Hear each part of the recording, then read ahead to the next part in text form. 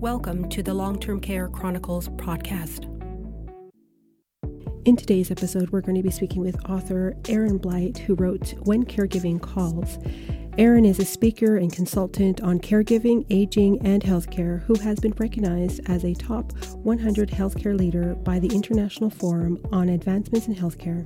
His firm, Caregiving Kinetics, offers caregiving consulting throughout the world. You can visit him at his website at caregivingkinetics.com.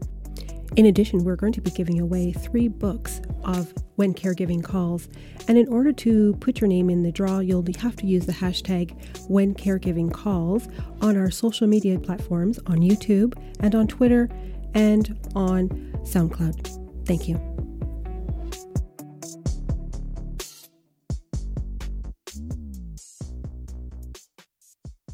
So thank you so much, Erin, for coming back on to the Long-Term Care Chronicles. Greatly appreciated that you're coming on talking about your book, When Caregiving Calls.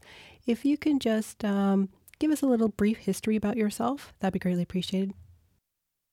Yeah, thanks for having me, Wendy. I've been looking forward to this, and I'm glad that we found a studio after the other one was flooded. Yeah. So a little bit about myself.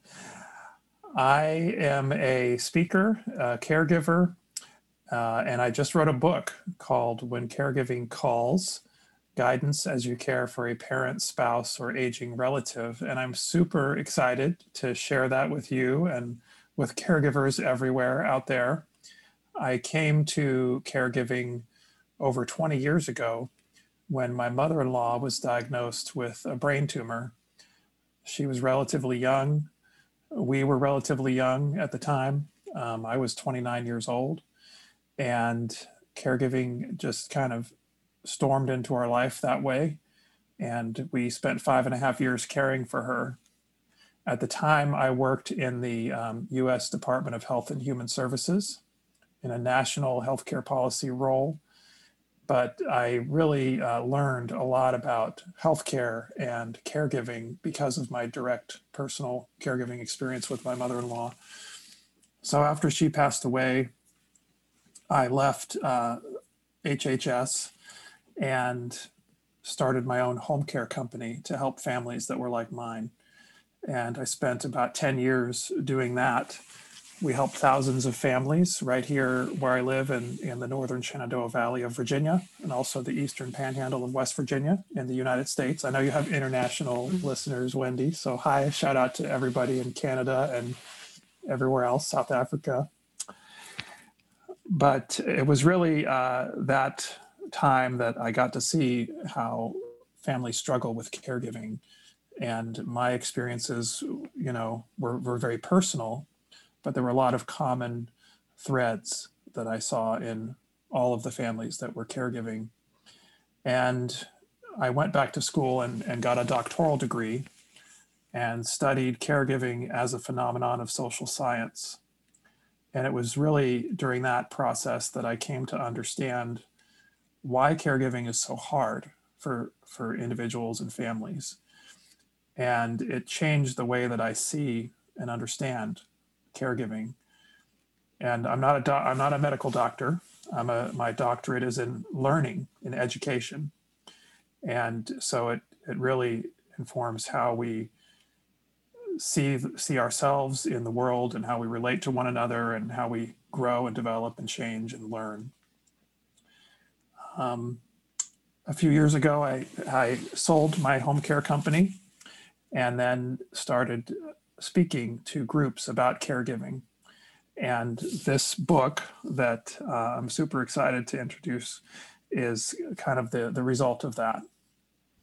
So basically this book for When Caregiving Calls is basically taking on your experience as to what you experienced living through caregiving, as well as being a service provider for caregiving and witnessing other family members going through this particular journey. Is that correct? That is correct. And I would even add one more dimension to it, Wendy, which is the research element, because there's been a lot of research about caregiving, but it's not been disseminated to the general public. A lot of times the research just hides in academic journals and doesn't get out to the world. So this book is very accessible. It is not written like an academic journal. It's intended to be very easy to read, very easy to understand, but it's definitely informed by research on caregiving as well as my personal experience and as a service provider. Oh no, I think it's great. This your book, When Caregiving Calls, definitely relays the whole experience and touches upon subjects that aren't even talked about, whether that is the work aspect of a caregiver actually having to work, balancing that and taking care of a loved one, as well as the different relationship dynamics that end up changing when somebody is a caregiver. So we'll start with that first in terms of the dynamics for caregiving. So let's say it's a child taking care of their mother or a sibling taking care of another sibling, and just how that changes, because you did write that in the book in terms of how people then view and see each other. It becomes different. And let's say if it's a child taking care of a parent, the roles then become reversed. So if you can just go into that a little bit, that'd be great. Absolutely. So this is really one of the most important things that I think is in the book, is understanding the changes in a relationship between a caregiver and a care receiver. And it was something that I learned through my study of caregiving. I came across the work of Rhonda Montgomery and Carl Kozlowski, who are applied gerontologists. They have spent 30 years studying family caregivers. And in their research, as they looked across some 20,000 different family caregivers, they came to identify a series of transitions that family caregivers go through, and they developed something called family caregiver identity theory. And it basically states that caregiving is defined by a series of role-based transitions that a caregiver goes through over the course of time as they are precipitated by the changing health needs of the loved one. So let's just try to explain that in a simple way. If you use the example of being an adult child, let's say it's an adult daughter, and you're caregiving for your mother. Well, usually, that relationship that you have with your mother, it's very unique. There's only one mother that you have, right? And the way that you interact with your mother has been defined by your historic relationship with her. You think about your mother and that role that she has in the relationship has a lot of meaning.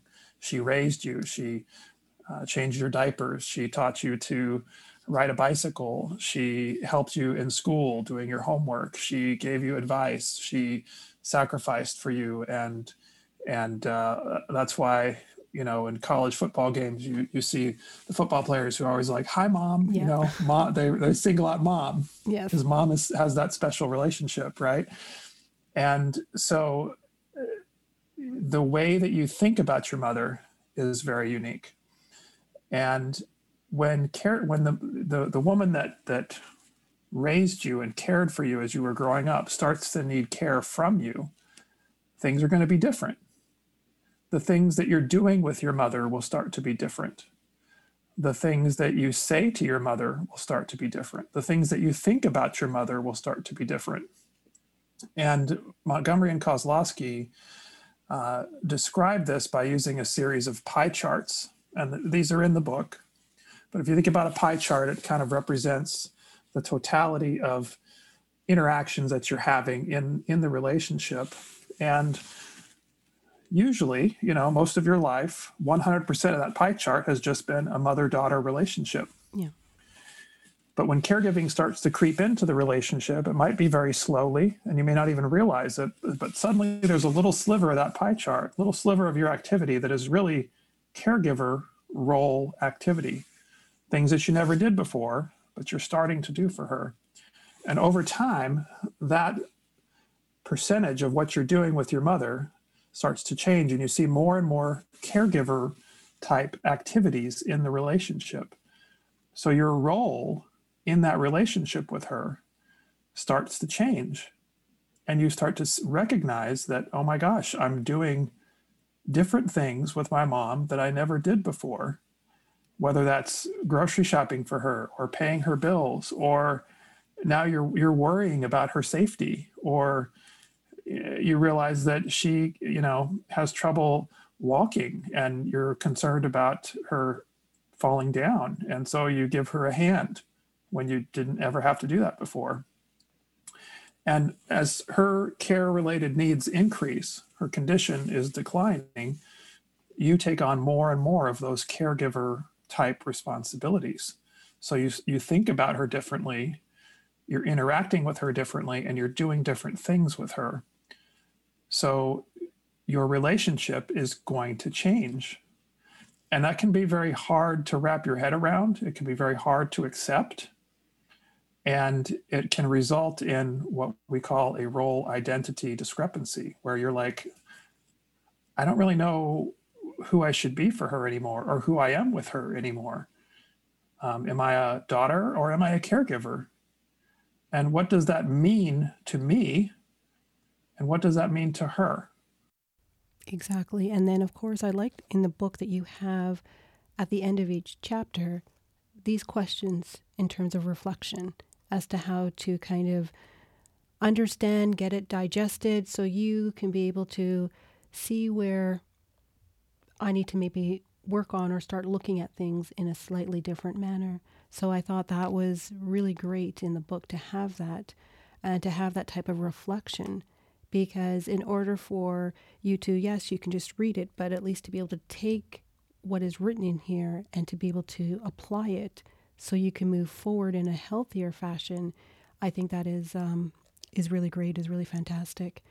And I know you mentioned in terms of the dynamics, yes, would change, and how somebody would be able to understand and move forward with it, but as well, I guess resolving those emotions, right? Because those are quite big. Those are quite large. That's a big process to undertake. Absolutely. Right? So. Yes.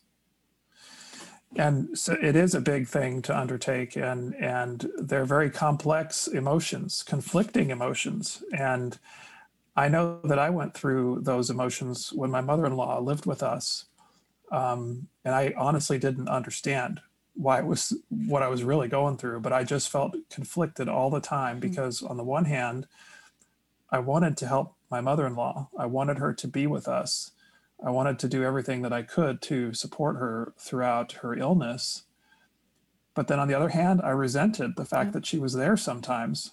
And I felt like I was trapped. And, there were times, I talk about this, I think, in the book a little bit, but I would go to work and have a long day at work and come home tired and sit down at the dinner table, and every single night, my mother-in-law would be across the table from me. And I got to where I couldn't even look at her. Yeah. And I'm kind of embarrassed to admit that, but I just didn't, I wanted my nuclear family to just be with me. And there were times that I didn't want to have to worry about caregiving for her, but it was a never ending situation for us. And Rhonda Montgomery, she uses a little example to try to illustrate this. She uses a rubber band. And can you see this rubber band here? Yeah, Wendy? I can see it. So, and this is Rhonda's example, which I love. So if this is what you are doing in your relationship with your loved one, and this is what you think you should be doing in your relationship with your loved one, the further distance that there is between what you are doing and what you think you should be doing, the more tension that you feel. So the farther and farther apart that is, the more conflicted that you're feeling, and that role identity discrepancy kicks in for you. So there really are three ways that caregivers resolve this, and all three of these ways are easier said than done. Oh, definitely. The first way to resolve this role identity conflict is to basically say to yourself, okay, if I'm an adult child and my aging mother needs me to help her as a caregiver, then that's okay. I'm going to change who I am in this relationship with her. I'm going to assume the role of caregiver more and the role of daughter less. And I'm doing that because in honor of the historic relationship that I've had with her. She is my mother, and I love her and I care about her, but I'm just not as much of a daughter now. I'm more of a caregiver. And when you have a mother who's 93 years old, that's what you do. That's okay. So that's sort of option number one, the way to think about it. A second way to think about it is to allow the role of daughter to be redefined, to include the caregiving tasks that you're now performing. Mm. So you're basically saying to yourself, well, my historic relationship with my mother has been like this, but now that she's 93 and she needs help and I'm doing these caregiving tasks, what I'm doing in the relationship is different, but I'm still a daughter. Being a daughter for a 93-year-old mom means that I will be doing caregiving tasks, and that's okay to me. You know, I'm willing to do that because that's what being a daughter means. And so you see how you're sort of reframing the meaning of being a daughter in your head. The third way that people resolve this kind of role identity conflict is to unload the tasks of caregiving that are causing the identity conflict. Formal service providers come in or helpers come in to provide assistance with those tasks of caregiving that are causing the greatest amount of stress for the family member. And by doing that, by offloading the care to others, you're able to kind of rebalance who you are in that relationship and retain more of that daughter role. Mm.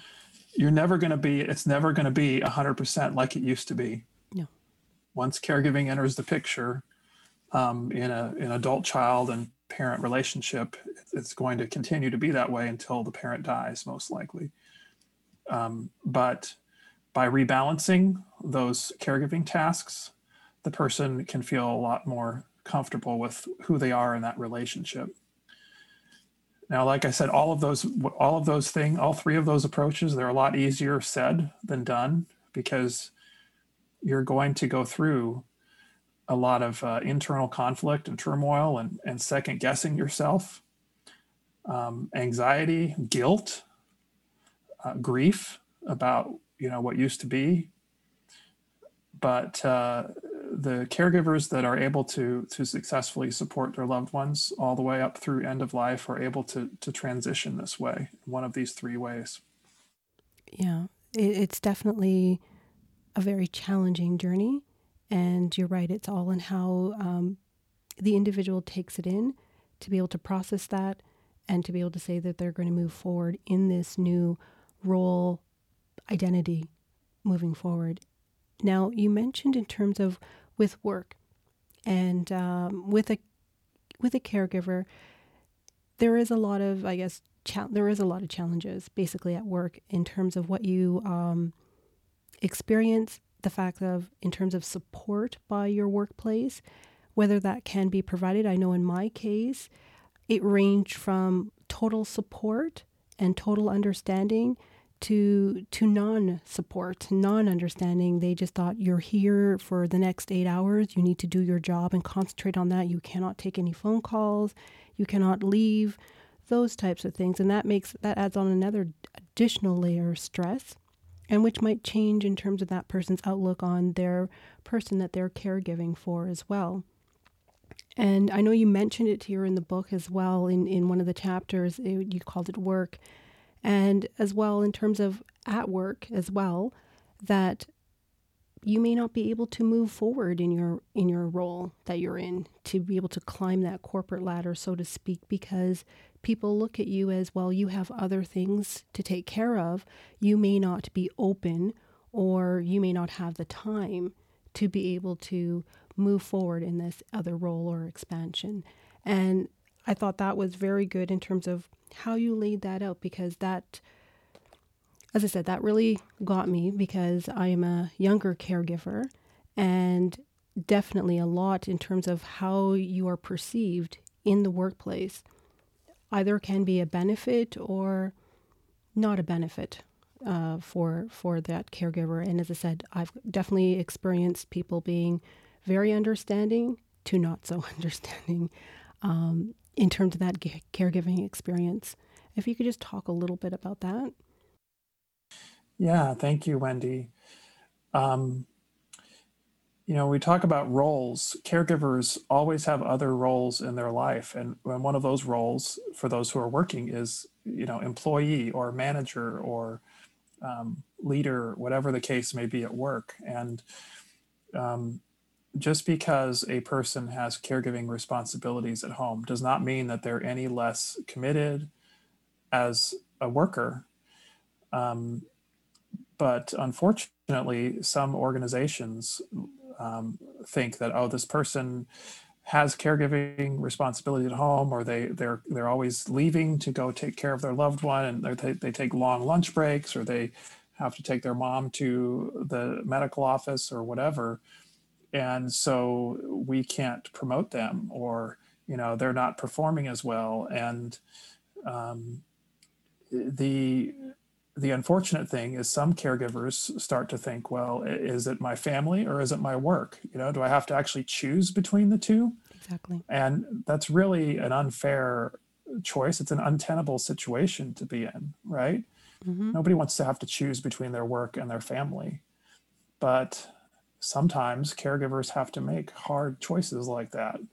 And I just don't think it should be that way. I'm sorry. I think that in our society today, with COVID-19 everywhere and an aging population, the need for caregiving is only increasing, and there should be more understanding and with employers, and also more of an ability to have supports, to receive the supports that are necessary to do both work and caregiving at the same time. Definitely. And you as well, in the book, When Caregiving Calls, you mentioned in terms of the chapter on stress, because this would as well be another layer of that, as well as how that may actually play out in terms of financial stress, where the caregiver, in order to find, alleviation, may overspend, may not spend. Their whole, in terms of how they manage, becomes very challenging. Whether are they able to then balance, let's say, going out to, whether just socially with friends, or being able to go out and do physical activities. And now with COVID-19, that makes it even that much more, isolating for some caregivers to be able to find some sort of release in their whole caregiving journey, in terms of what you mentioned here in the stress. Yeah, I'm glad you mentioned stress, Wendy. It's interesting that just like in the last week or so, a new report came out from the Rosalind Carter Institute for Caregiving about stress that caregivers are experiencing right now during this time of COVID-19. The report found that 83% of caregivers are experiencing more stress than they did before COVID-19. And that's due to concern about infection from COVID-19, the isolation that we're experiencing with COVID-19, the increased care-related responsibilities that caregivers have because of COVID-19. There's not as much ability to receive respite care. All of the uncertainty, the resource insecurity, the financial instability, and it just leads to this greater sense of anxiety, and as if caregiving wasn't stressful enough to begin with. So the uncertainty of these times really adds to that level of stress, and it's important for caregivers to understand the stress that they're feeling is normal. Yeah. And there are ways that they can manage that and receive support And it's important that they do that so that they don't reach the point of just complete burnout and exhaustion. Exactly. It's a very hard balancing act. And then when the caregiving role then expands out of, let's say, the home and into long-term care, I know that you mentioned about in terms of some of the different emotions that caregivers go through, because some may feel guilt of having to give up some of their responsibility now to another organization to now take on what they thought they could do, they could handle. And you definitely mention it here in the book in terms of that whole dynamic then changes again. Absolutely. There are a lot of very conflicting emotions and feelings when it comes to this decision about placing a loved one into a facility. And, that decision shouldn't be taken lightly, but you shouldn't feel guilty if you have to do something like that, because there are different factors that are influencing that decision. One is the condition of your loved one. And the thing that we understand is that most people don't have static conditions. Yeah. Their conditions evolve and change over time. And when you're talking about an elderly relative, the chances are that their condition is going to get worse. And so as the condition worsens, their care-related needs increase. So that's the first big factor in a decision to place a loved one into a nursing home. The second big factor is the family caregiver's capacity to meet the needs of their loved one.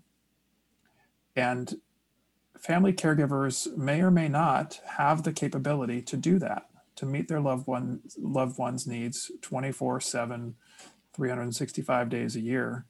I mean, there's only so much that one person can do. And when the care-related needs of the loved one exceed the family caregiver's ability to meet those needs, then you really need to start looking at other alternatives. And in facilities, there's a team of people who are prepared and trained to meet the needs of your loved one.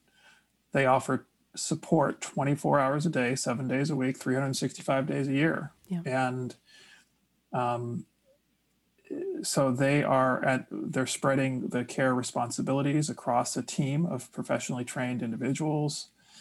And that can be a very, very welcome change in a caregiver's life, to know that there's a team of people that are there to care for my loved one. And it provides relief to the family. At the same time, the family member might feel like, oh my gosh, I was a failure as a caregiver, and you should never feel like that. Did you do everything that you could? And you have to understand that, the needs are just can become so great that it's too much for one person. That's right. And with COVID-19, I think family members are asking themselves more frequently about having their loved one in a facility, mm-hmm. because we see some of the reports of the spread of COVID-19 in facilities, and there's obvious concern about that. But it's not necessarily a situation where you want to just yank your loved one out of a facility and bring them home, particularly if you don't have the capability to care for them. You're just taking them out of one situation and possibly making the situation worse. The book includes some questions to ask yourself about your loved one's situation in that facility, to try to evaluate whether or not it's a good idea to leave them there. Yeah, definitely. Because, you are, conflicted in terms of whether you made the right choice or the right decision. And then, of course, once they're there, the support that you receive, because as you said, it's a team of individuals. Yes, there's the nurses, there's the physicians, there's the other support staff, dietary, there's a whole range of individuals, social workers, to be able to support the needs of this one particular individual. So, and as I said, you definitely, put in the questions there that people can be able to ask, to look back and reflect. And definitely this is a very easy book to read, but I found it very piercing to myself, and very relatable in terms of the experiences that you wrote in here, how certain situations that you may deal with it, even though I am a younger caregiver. I found it very, extremely relatable. And it definitely, touched me on that side of things. And it definitely, it relates in terms of how that whole experience is, because it is definitely, I don't want to say, it's kind of like you're witnessing something, right? So, and it takes on a different context, because this is someone's life that you are now responsible for. Yes, it may or may not be your parent, but now you are looking at things differently in terms of what that enormous responsibility really is when it comes to caregiving. So, but I definitely want to thank you so much for coming on to the Long-Term Care Chronicles, Erin, and being able to discuss this. Thank you so much. Thank you, Wendy. I've really enjoyed chatting with you today.